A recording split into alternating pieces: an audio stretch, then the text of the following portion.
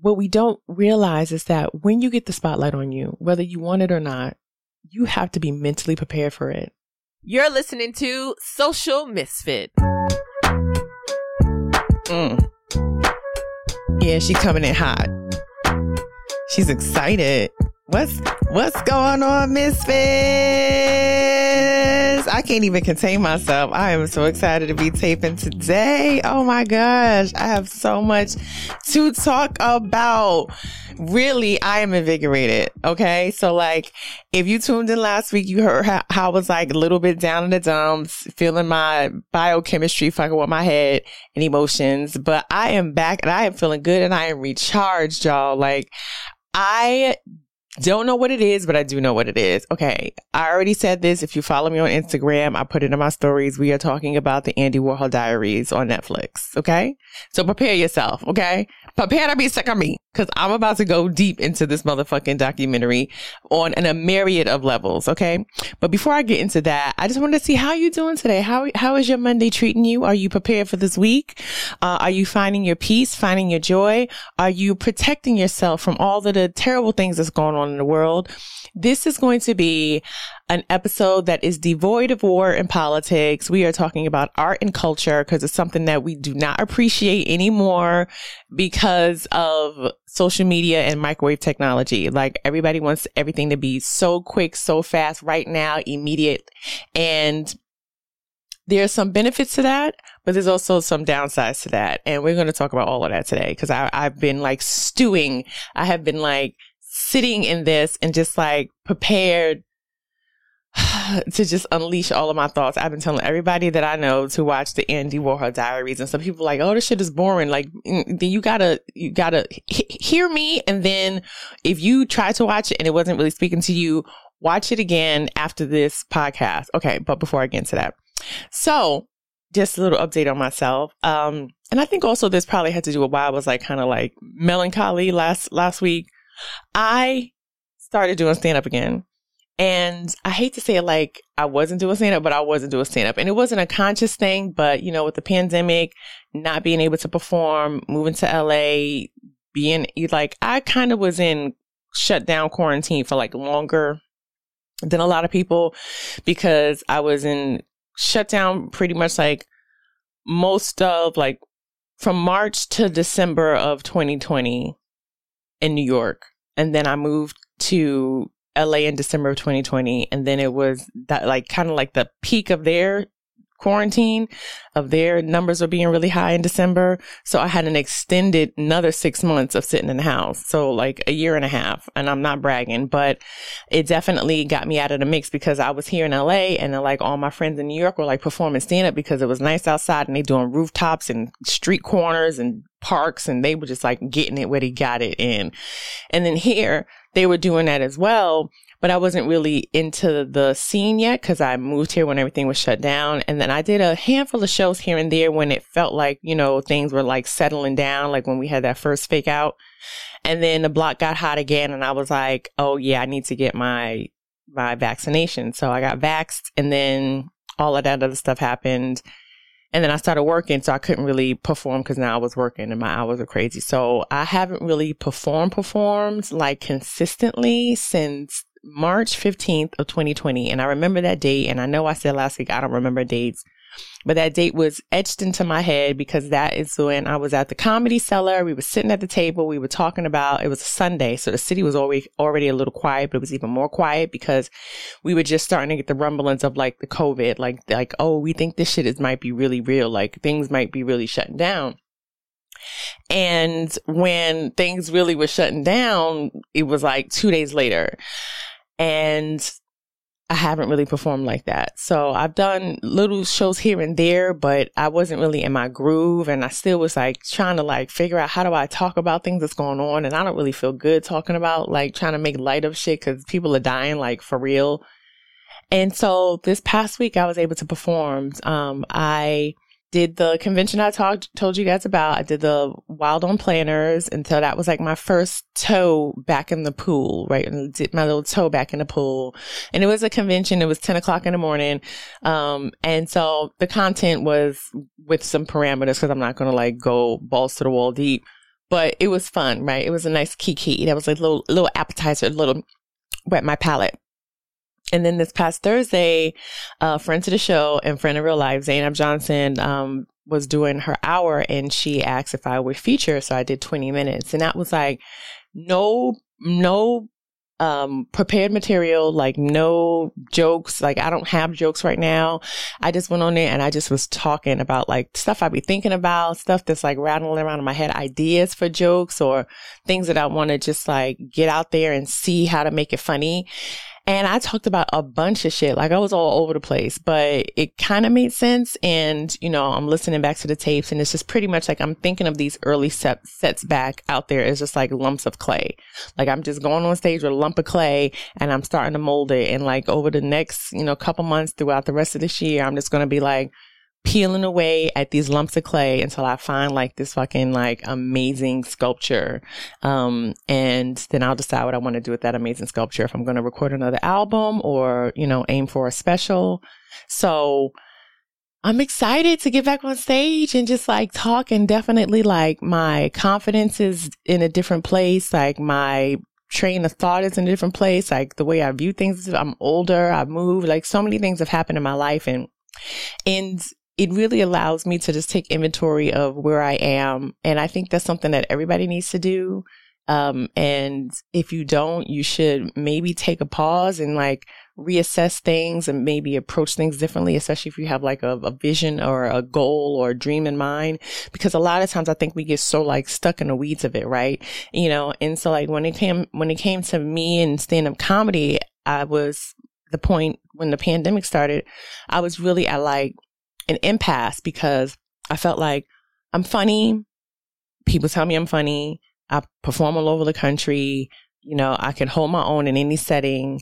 And I feel like I'm not being seen. And this is me just being honest. It's not an ego thing. This is just like, if you're, you know, in stand-up, I was in stand-up comedy for 10 years at the time. And I'm seeing people getting things and getting on lists and getting showcases and doing this thing. And I did the Tonight Show with Jimmy Fallon and nothing happened, even though people say, oh, this is so big. Nothing changed in my career. I still couldn't get booked at comedy clubs. And I'm still feeling like, okay, well, now you start to hear the thing of like, okay, well, you know what it is. It's like, you're a black woman. They only let so many black women make it, which is unfair to have that conversation still in this day and age. It's because it's like, why we keep falling into that trap. And I know that thing we do when you're a black person, it shows itself in every aspect of life where you're constantly saying, well, you know, they only do this because, and we end up editing ourselves and minimizing ourselves or beating ourselves down because we're trying to get into that one slot where we know that they only let one person. And so that is problematic, right? Because we have to stop falling into this trap of believing that it can only be one. And it may only be one in that system, but why do you want to keep trying to get into that system, right? It's like, you know, that seat at the table is like, that table is never for you. They're going to give you the seat. It's going to be one seat, and they're going to kick you out and let the next person come in when they're ready to change their motherfucking scenery and say, we got a new person of color at the table. And so now you out, and now you got to start from scratch because you abandon your grassroots efforts or the people who was really fucking with you, like your core fan base, because you try to one time them and be like, oh, I'm a big shot now. I got my seat at the table. And then so that group of people who was with you from day one stop fucking with you because they're like, oh, you're not even talking to us no more because you're over there with the other people. And then when you want to come back, then you got to come back groveling and begging and pleading or doing motherfucking dances on TikTok being like, oh, I'm black again. I'm with y'all. I'm with the people. And I'm saying that's like a thinly veiled drag of some black celebrities that we've seen now all of a sudden start kicking up their blackness extra hard now that the establishment ain't fucking with them no more. On Instagram posing and shit, letting us know how black they are, letting us know that they down for the cause, letting us know that they eat fried chicken. Like, you see them, you know what I'm talking about. If you don't know, you've seen them. If you've been on social media lately and you see a black celebrity who was a A-lister many years ago, and now all of a sudden they on Instagram being like, what's up, y'all? How we doing? We kicking it. You know, I'm black. I love being black. I love my people. And you like, oh yeah, white people ain't fucking with you no more. You can't get no roles. You can't get no roles. Ain't nobody giving you no budget. Now you over here kicking it with us because you came back home. You came back home to nestle with the colored people because you should have never abandoned us, because we knew that them people was going to kick you out when they got tired, when a new black person, a new Spanish person was going to come around and push your old ass out. So now you back at square one. So I feel like we do that a lot, where we're still trying to get that one seat at the table, and we know how it ends because we see it. And so now it's like, I felt when it came to my stand-up comedy career that I was like, well, when are they going to see me? When are they going to acknowledge me? When are they going to understand? When are they going to see? And thankfully, I was able to take the time, the downtime during the pandemic, sitting home basically for 2 years, doing all my stuff online and really finding myself, really finding my audience. And I want to thank all of you who listen to this podcast, who DM me and tell me that you're glad that I'm doing a podcast again. All the people who were watching Chloe Across America, like, I don't take that for granted at all. You definitely helped reaffirm me when it came to my voice and my point of view and the things and how I approach things, and being okay with being a little bit ghetto and nerdy, and, you know, being studious and researching and all, like, just like being myself. Like, I don't have to put on airs about who I am. And you guys get me. You get me. And I appreciate that.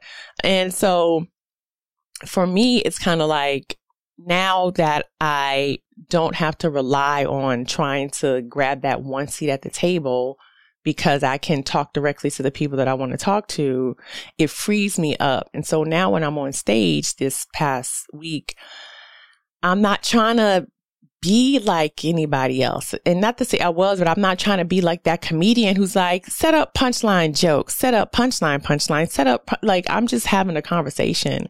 And I realize, and this is me trusting myself, I realize that I can hold a conversation, which is what I've been doing. I've been doing podcasts. I've been doing the YouTube shows, and I can make anything relatable and funny, especially complex conversations. Like, I was talking last week on stage about inflation, talking about inflation, had them cracking up, dying about inflation, because I broke it down in such a way that, you know, makes sense. And I'm not going to tell you how I did it, because now I'm going to definitely use it as a joke. And so I'm going to like craft it and make it better. So you'll end up hearing it at some point. But this is the process, right? You get on stage, you take your big old ball of clay and you start, you know, carving away at it. So I'm really excited to get back on stage. So hopefully you guys will be seeing me soon in a city near you, because I'm gonna get back out there. I'm definitely gonna get back out there. Don't get me wrong, I'm still gonna be writing in Hollywood, writing and producing and all that stuff, but I'm definitely gonna make, you know, stand up. I cannot, as Monroe Martin scolded me, I cannot forget what got me here, right? And so stand up got me here in this position and got me to meet the people who bring me on and help write and punch up shit. And so I'm staying true to my roots. I'm not gonna all of a sudden go too far left and then come back, like I said those people do in like 10 years of being like, remember me because I'm a comic. And you be like, we do not remember you being a comic. That's a whole nother side conversation. So isn't that funny when people are like TV stars, movie stars, and then they come out when they show get canceled or that movie flopped, and all of a sudden they're like, because I'm a stand-up, because stand-up is where I started and I'm a true stand-up. And it's like, we haven't seen you on stage in 10 years, sir or ma'am. All of a sudden you a stand-up again? Like, I guess. And then of course they, get to be on all the shows because they have that star quality. But then you sitting there watching them being like, this shit is not funny. This shit, get him an audition ASAP. Get him back on stage, on screen, because the stage ain't it. We have moved past this. So I'm excited. I'm excited to get back and stand up. That's where I'm at right now. And, especially after how I was feeling last week, really heavy, really down with all the weight of the world and all that stuff. I made a conscious decision. I took Instagram off my phone. Yes, y'all. I took Instagram off my phone. I already took Twitter off my phone, like, after Trump lost. Like, when we got President Joe Biden, I was like, I don't have to be on Twitter every day to, like, keeping a vigil for democracy, even though shit is still shaky. But y'all, that's on y'all. I'm tapped out. I mean, I'm so tapped out. I'm at the point now, I'm like, I might even actually register as an independent. And I say that because it's like, neither party is doing what they need to be doing, in my opinion. And it's not enough for y'all to keep just getting Black people to vote for Democrats and then y'all turn around and renege. I'm seriously considering switching to becoming an independent because y'all not get these shackles off my feet. Okay, I cannot just be beholden to one political party and y'all not doing which I need to be doing. So that's what I'm thinking about politically. So because I'm just like tired of all of the like politics and shit, I love me a good cartoon. So I watched the Cuphead show on Netflix. And apparently the Cuphead show is based on a video game, which is interesting. But what I enjoy about the thing is that it reminds me of like the Looney Tunes when I was a kid, but like updated for 2022, just the animation style of it.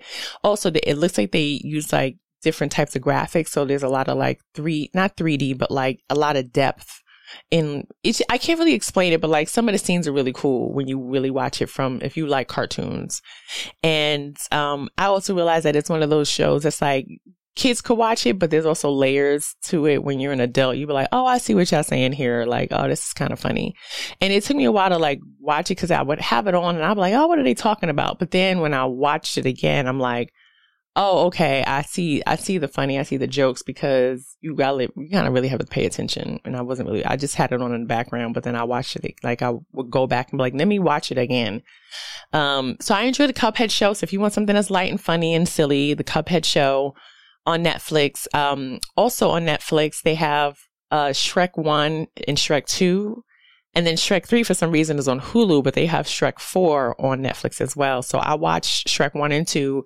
So funny still today, and really a good watch, really a truly good watch. If you just want to like veg out and just find some funny shit and tune out from the world, watch Shrek 1 and 2 and then go over to Hulu. If you have a Hulu account, watch 3 and then come back to Netflix and watch Shrek 4.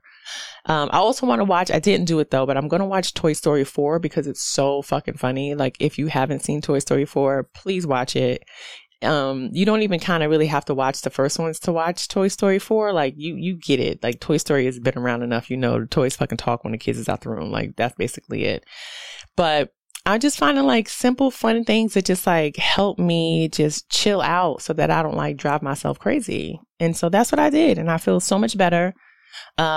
Which brings me to what got me so recharged and feeling so good about like my future as a comedian, as a creative person, and all around. It's like staying true to who you are and understanding the importance of like your artistry, whatever that is, your artistry, your passion.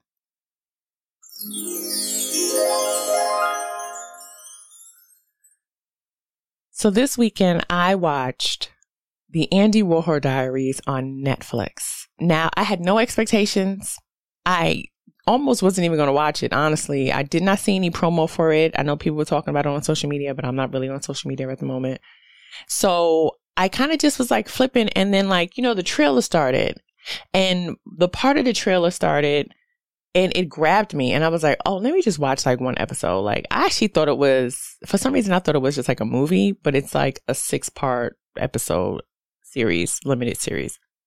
And so I'm watching it, and I kind of knew who Andy Warhol was. I know from like an iconic standpoint, I knew who he was. Like I knew what he looked like because he was so bizarre in his appearance. He had this like stark white hair, which was a wig that always like stuck up some kind of crazy way, and glasses, and really thin and really pale.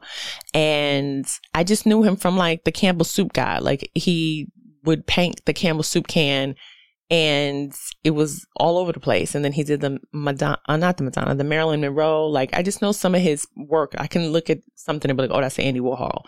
Cause he did a lot of silk screening and silk screening. And so he would make these like posterized versions of photographs that he would take, and then he would like colorize them in a really like funky pop culture way.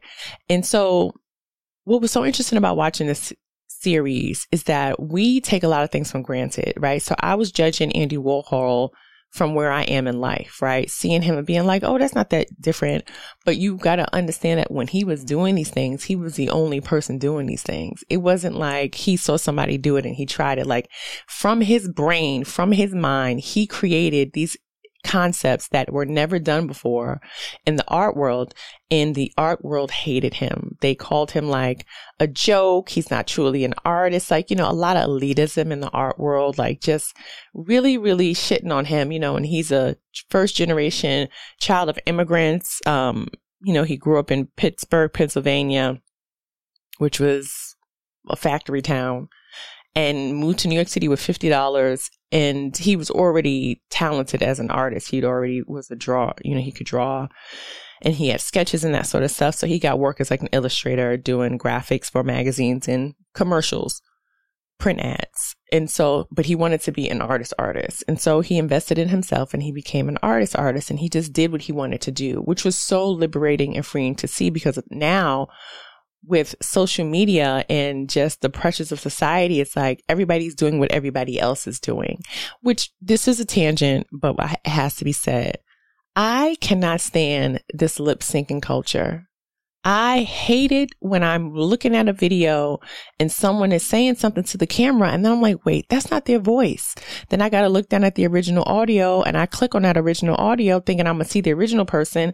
And it's just somebody ripped that audio from somebody else and they were just the first person to use it on Instagram. So it looks like it's their original audio and it's not. And then I'm trying to find, well, who's actually saying the things? A lot of times we don't even know who the original source is.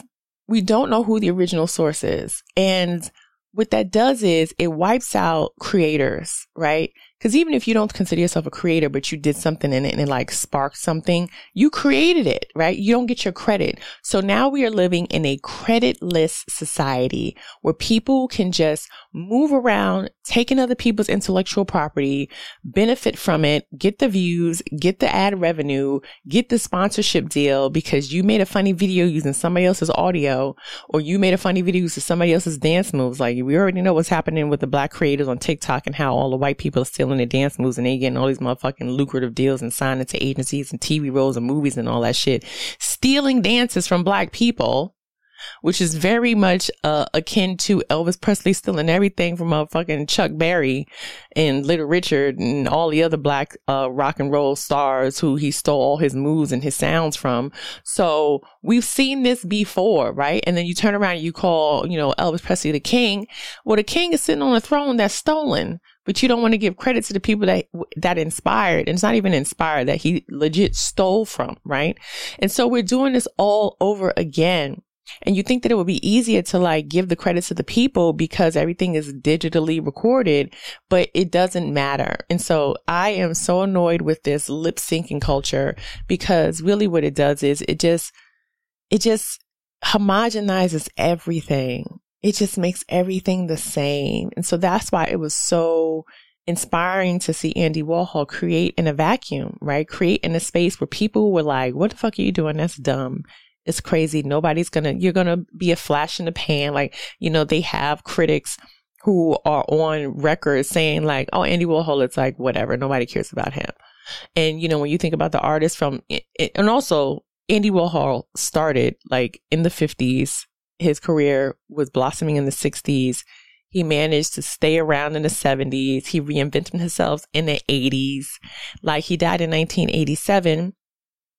But he was an artist for 3 decades, like a known artist who influenced, who was in the mainstream.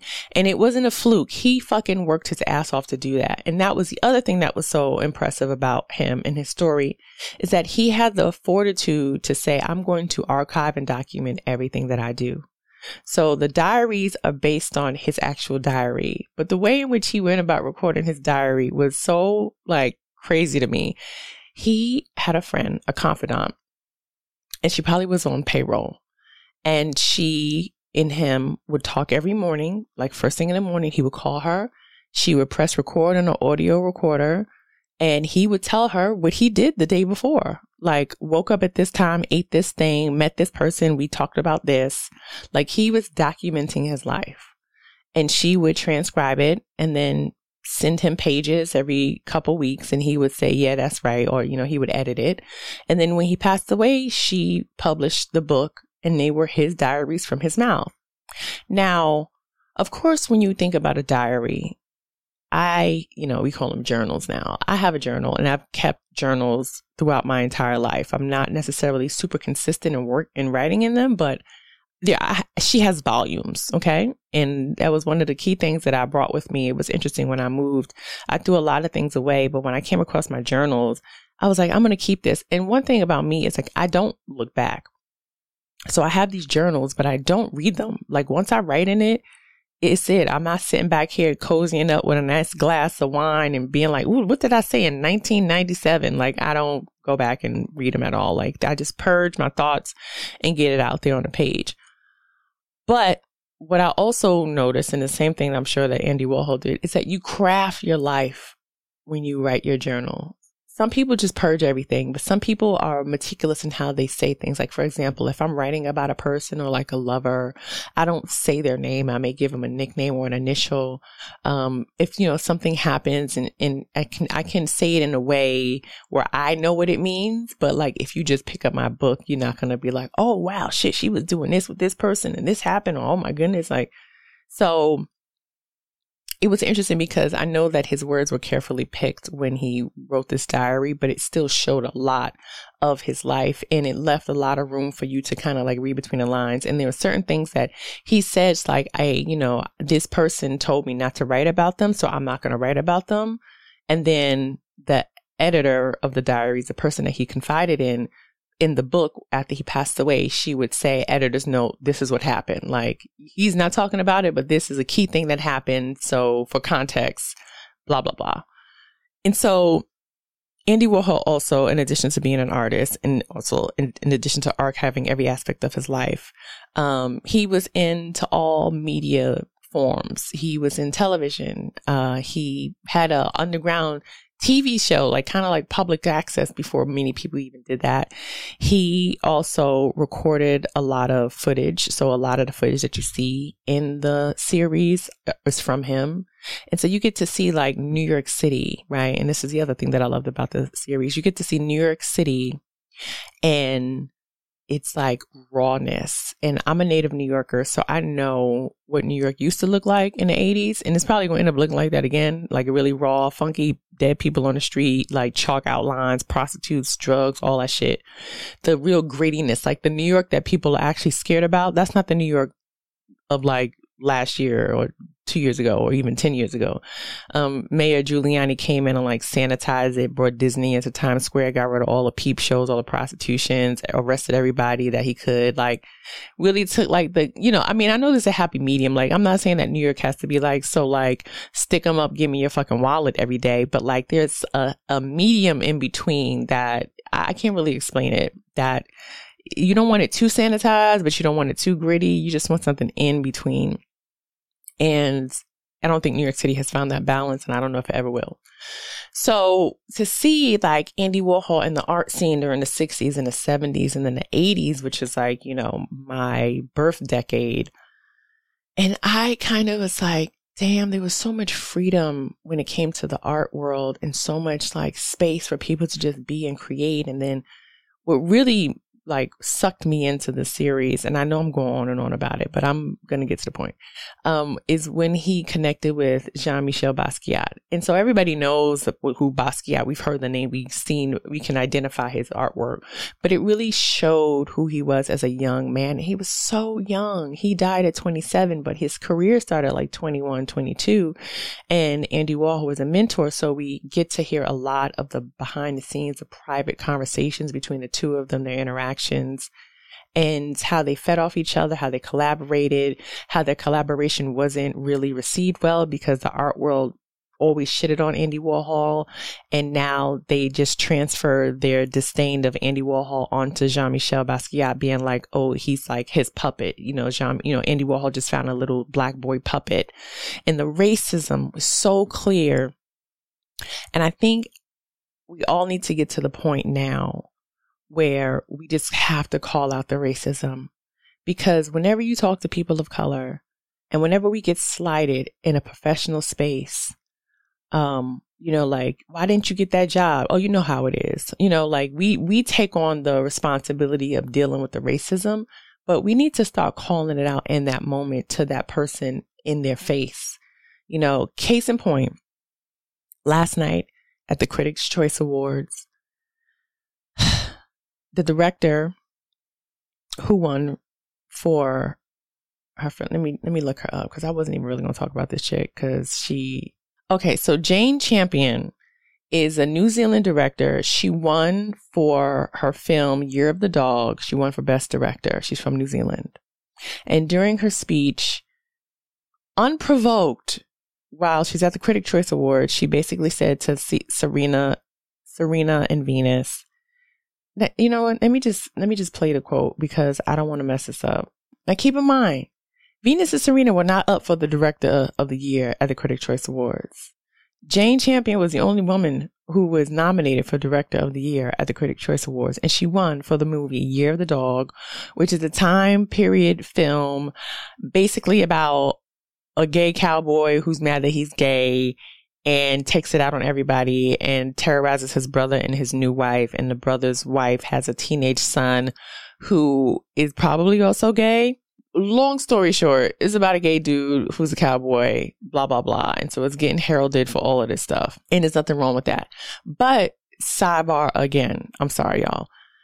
It's so interesting, all of these films that get all of this acclaim for telling the story of like closeted homosexual people. And at the time, those stories, when they were originally written, because this is based on a story that was written a long time ago, it was like taboo to even have the subject even broached. But now it's 2022. So now we're actually in a space where we can make these movies.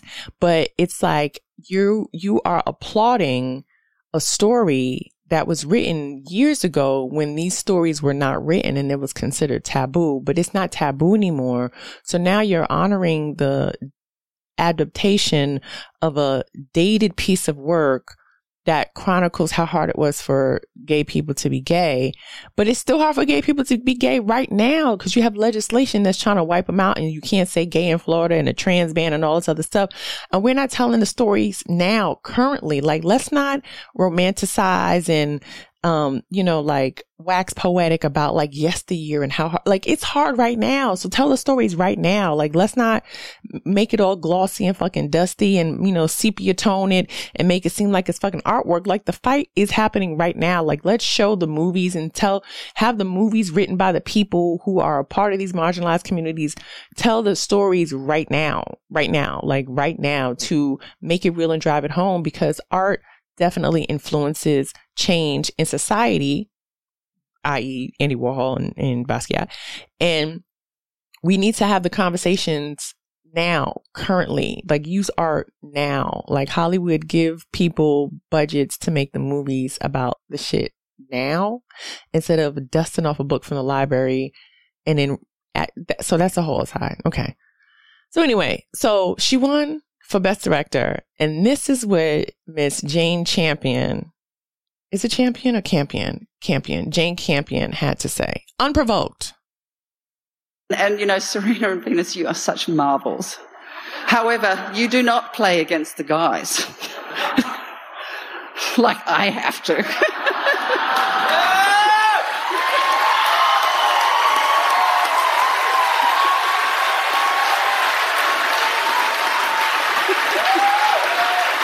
Now, when you look at the clip, they pan to the audience, right? And Serena is clapping with her hands above her head, clapping. Venus is who they went to first. Venus is giving a bitch what face? Like, what are you saying? But with a smile, like, she's smiling, being like, huh? What is happening here? Why? Now, like Nene Lee. Now, how did I get dragged into this? Now, what did I do? What did I say? How did I get into this? I hear you, girl. Because that's exactly what Venus Face said. Why did you even mention my name? We didn't direct King Richard. When we talk about feminism, right? We also, when I say calling out racism, we also need to call out this fake idea of feminism. Because when people talk about feminism, they are not including Black women. And Miss Jane Campion went up there and beat her nice white chest, claiming that she got to roll with the big dogs, unlike Venus and Serena, when that is not the case. That is not the case. Whenever they talk about tennis greats, they always try to minimize Serena because she is a woman. So whenever they have the conversation, they always like, oh, Agassi or Sampras or all these other new Vidal or whoever. I don't even know who the new niggas are in motherfucking tennis, but they always try to minimize all of the amazing accomplishments that Venus and Serena have made because they're women, and especially because they're Black women. So they do go up against the guys when the conversation of who is the greatest tennis player alive happens, because if you ask anybody, they'll be hard pressed to say Serena, especially if they're not a woman or a Black woman or a Black man. So what the fuck are you talking about, Jane? Why did you even put their names in your motherfucking mouth? And I was not even going to talk about this today because it's like, we know what it is and we know how people are. So that happened last night. Of course, this morning, Jane issues an apology saying, it was not my intention to minimize these two legendary Black women who have accomplished so much. And it's like, yeah, duh, bitch. But now your apology is an apology. Because you said what you said, because you meant what you said, and you felt that with your fucking chest. And now that you realize that it looks bad and that the rest of the award season is around the corner and you don't want to tarnish your chances, which probably won't, but now you're on this apology tour. But do you really understand what you're apologizing for? Because I don't think you do, right? And so like, even after she won her award, she went back into the audience, the Critics' Choice Awards, everybody's sitting at like tables and eating dinner and stuff. And so there's a picture of her like hugging Venus.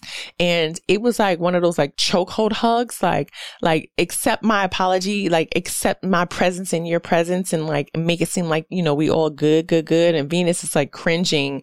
It's one of those things like, in The Color Purple where Miss Sophia had to like be nice to the white lady who she can't stand because she knows if she don't, she probably gonna go back to jail. Like that was kind of like the body language of Venus being like, get this white bitch off of me, but I can't say nothing. And I want us to start saying something. I want us to call somebody out in that moment. If somebody says something specifically about you in your presence, about who you are or minimizing who you are, you need to call it out in that moment.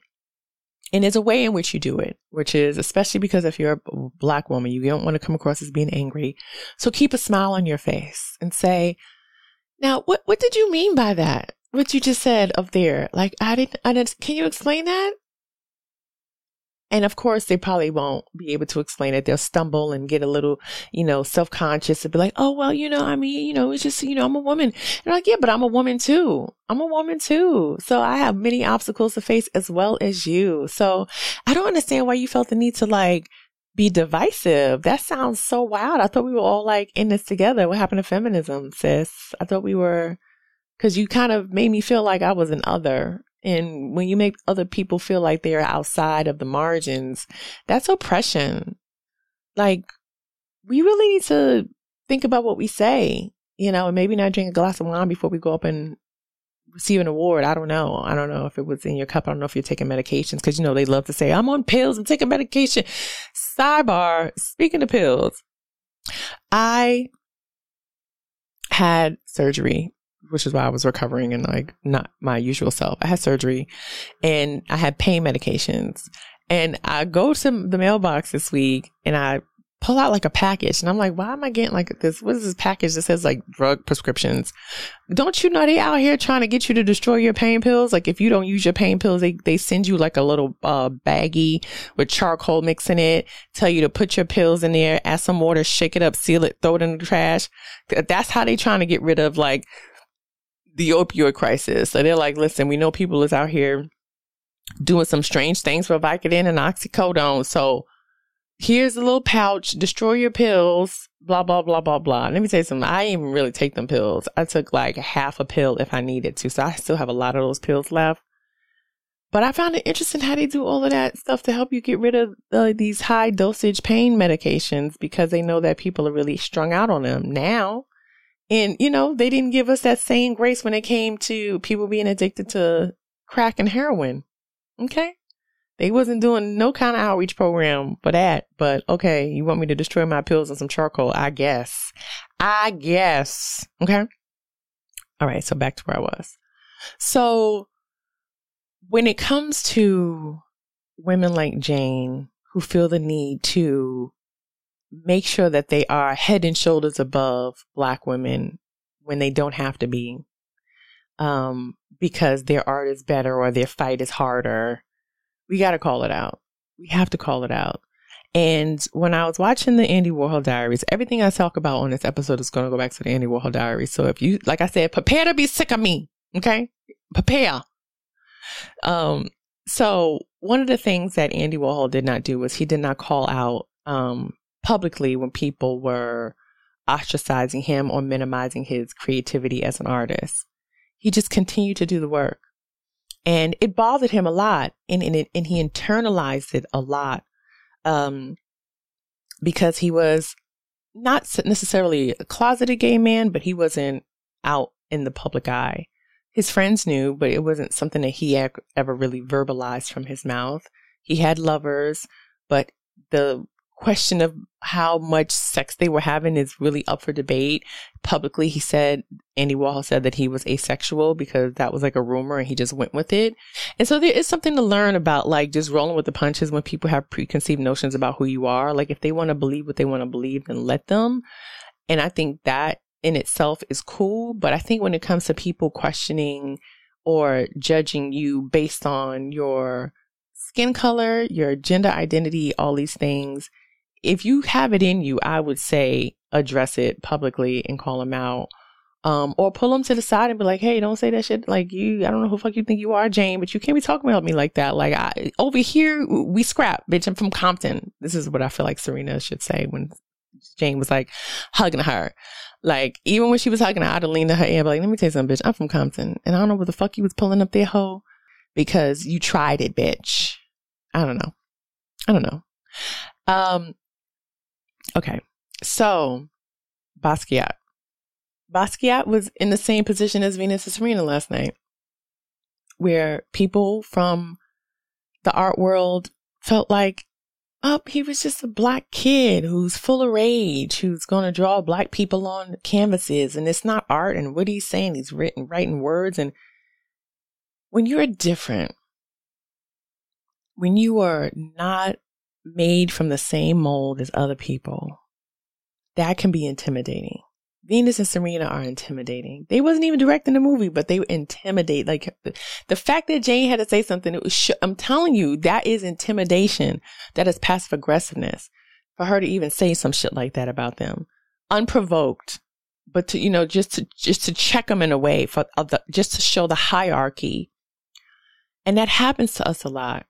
So when we see the footage of Jean-Michel and Andy Warhol collaborating together, which they did, except they have over 200 pieces that they did together. They did an exhibit. And of course, the reviews came out and they were like, Andy found him a magical Negro, basically, just minimizing Jean-Michel. And that really fucked up Basquiat's mind. He was doing drugs. He started doing drugs more heavily, et cetera, et cetera. Like, it is a very good deep dive into, the ways in which we as people of color have to manage expectations, stand up for ourselves without being threatening, have value in ourselves, because the world will tell us that we're not valued at all. And a lot of times it's hard for people to push past that. And so they end up succumbing to their fears, insecurities, or addictions. And it just got me thinking of how many people of color, how many Black people specifically, I'm only talking about Black people right now, how many Black people have had their lives cut short, their dreams deferred, because they tried to operate in a society that would never see them in the first place. And I know there's some people who seek the approval, like that seat at the table I was talking about earlier. And I know there's some people who just doing what they do, and the table tries to find them, and then they try to, contort themselves to fit in the chair, but the chair wasn't for them anyway. And so they end up crashing and burning because now they feel rejected at a seat that they wasn't really seeking in the first place. But of course, when the seat comes, it's like the Holy Grail. It's like, this might be the thing that catapults me to that next level. And so I think with social media now, everybody is like, I'm going to make my own seat. I'm going to make these videos. I'm going to steal this audio. I'm going to lip sync. I'm going to dance. I'm going to organize my closet. I'm going to vacuum my rug on camera. I'm going to do whatever I need to do to get that motherfucking seat, to get that spotlight on me. And what we don't realize is that when you get the spotlight on you, whether you want it or not, you have to be mentally prepared for it. Jean-Michel was not mentally prepared. He was not supported in a way in which he could really navigate the space the way that he needed to navigate the space. It really is heartbreaking, but also it can help you understand why society and human beings are so predictable.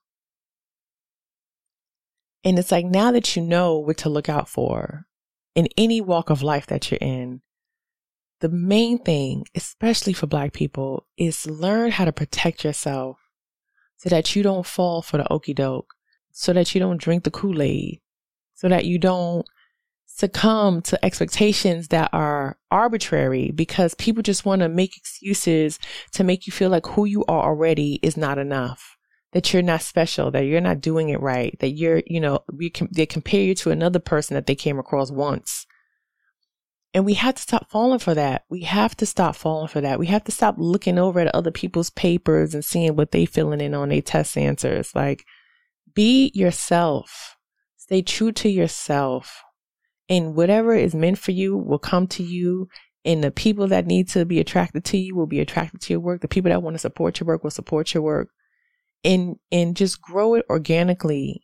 And this goes for starting a business. This goes for, starting a music career. Like, whatever your goal is, it's like, if your motivation is to be like, yeah, I'll show them, I'm going to get these people on my side, I'm going to be the one, like Kanye. Like, Kanye's whole motivation was revenge, was just to justify being that awkward kid, who his mama bigged him up. And now he's like, my mama said I'm amazing, so I'm amazing, and I'm going to show everybody, and blah, blah, blah.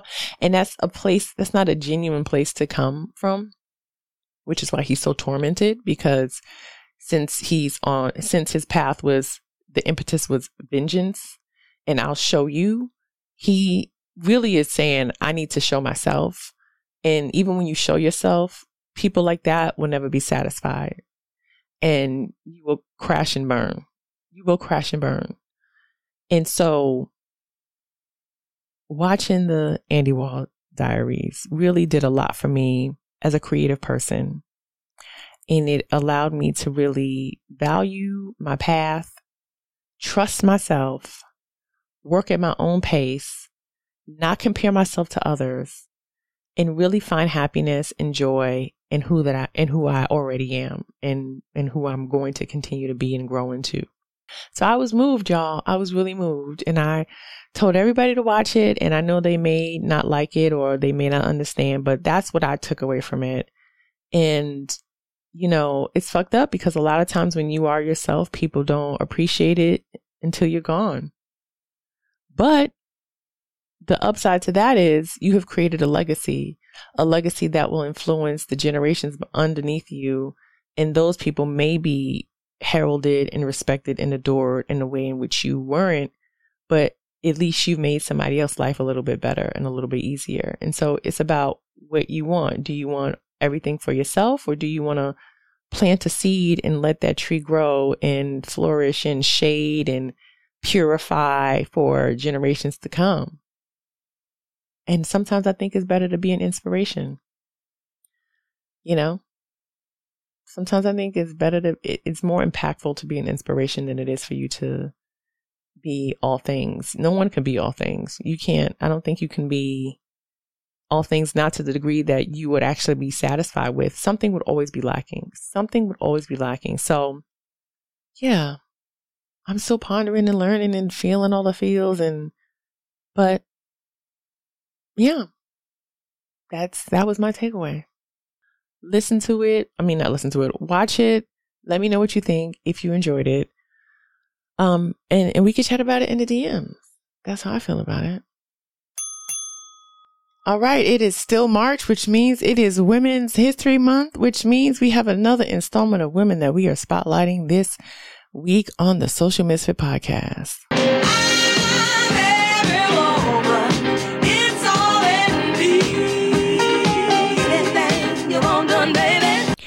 All right. This week we are spotlighting Stagecoach Mary.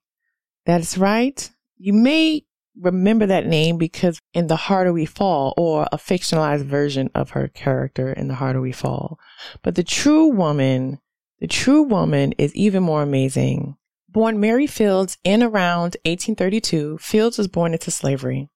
And like many enslaved people, we don't really know her exact date of birth or where she was born. But after the Civil War, she traveled to the North, where she moved in with nuns at a convent in Ohio.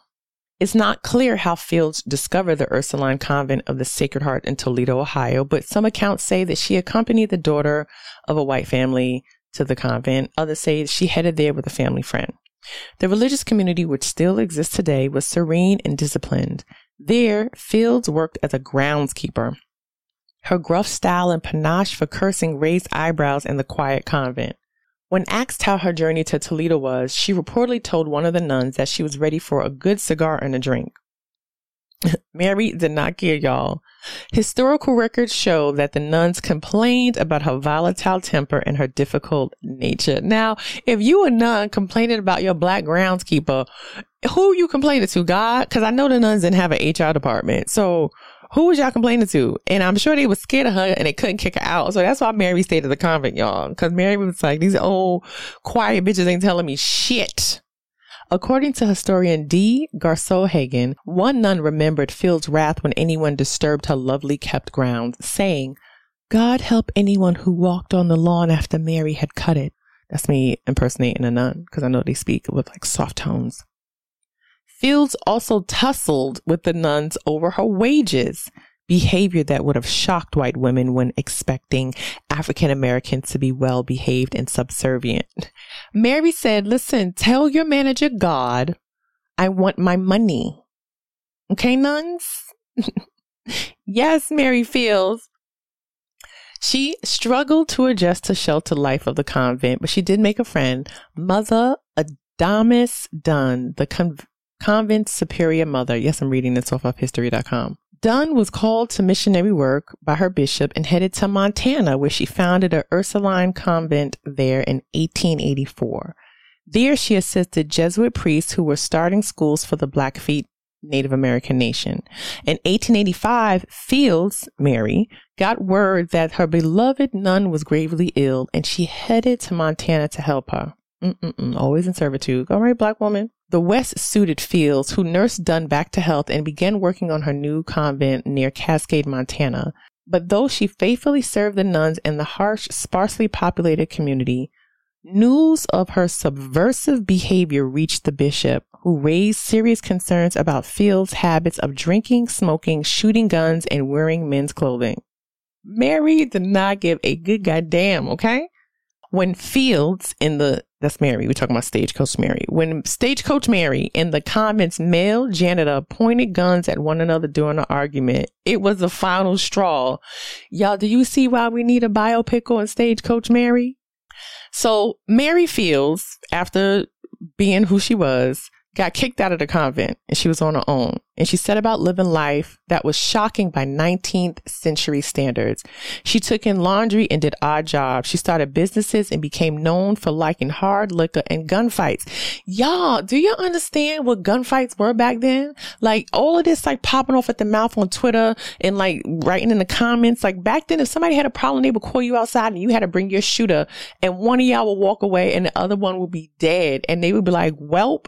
Like, talk about population control. Talk about population control. Like, imagine every time you had an argument with somebody, you took it to the motherfucking streets and y'all squared up with the pistols. Okay, I'm sorry. I just got excited. That's just so crazy to me, but it's like exciting at the same time. But also when we talk about violence, like America been on violence. So when you hear stories like this and you watch cowboys and shit like that, they was really doing that stuff. They was really stringing people up, hanging them, chasing them down, all of that stuff.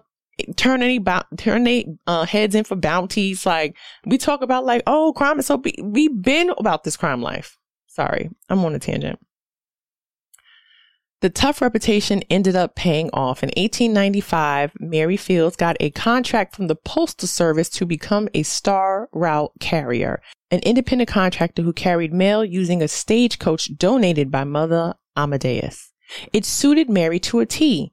As a star carrier, her job was to protect the mail on her route from thieves and bandits and to deliver mail. She was only the second woman in the United States and the first African-American woman to serve in that role.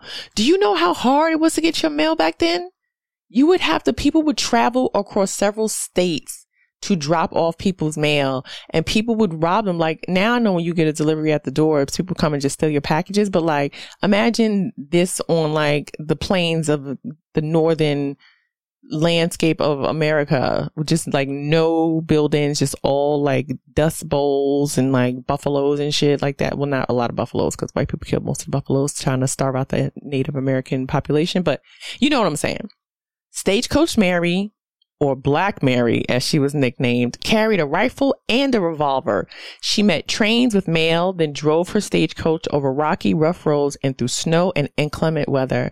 And though she intimidated would-be thieves with her height and her tough demeanor, she became beloved by locals who praised her generosity and her kindness to children. For 8 years, Fields protected and delivered the mail. Eventually, age caught up with her and she retired. The community rallied to support her, despite occasional dust-ups with neighbors. Locals, restaurateurs gave her free meals. Saloon regulars chatted with her until bars became forbidden to women due to a town ordinance. Motherfucking haters. When she died on December 5th, 1914, her funeral was one of the largest the town had ever seen. Go ahead, Stagecoach Mary. And that is our woman spotlighted for this week's episode. All right, y'all, we did it. There's been another episode of Social Misfit with me, your host, Chloe Hilliard. I thank you and appreciate you for tuning in. And there's nothing else for me to do, but you know what. Tim, would you like to come up and say goodbye to the people? For what?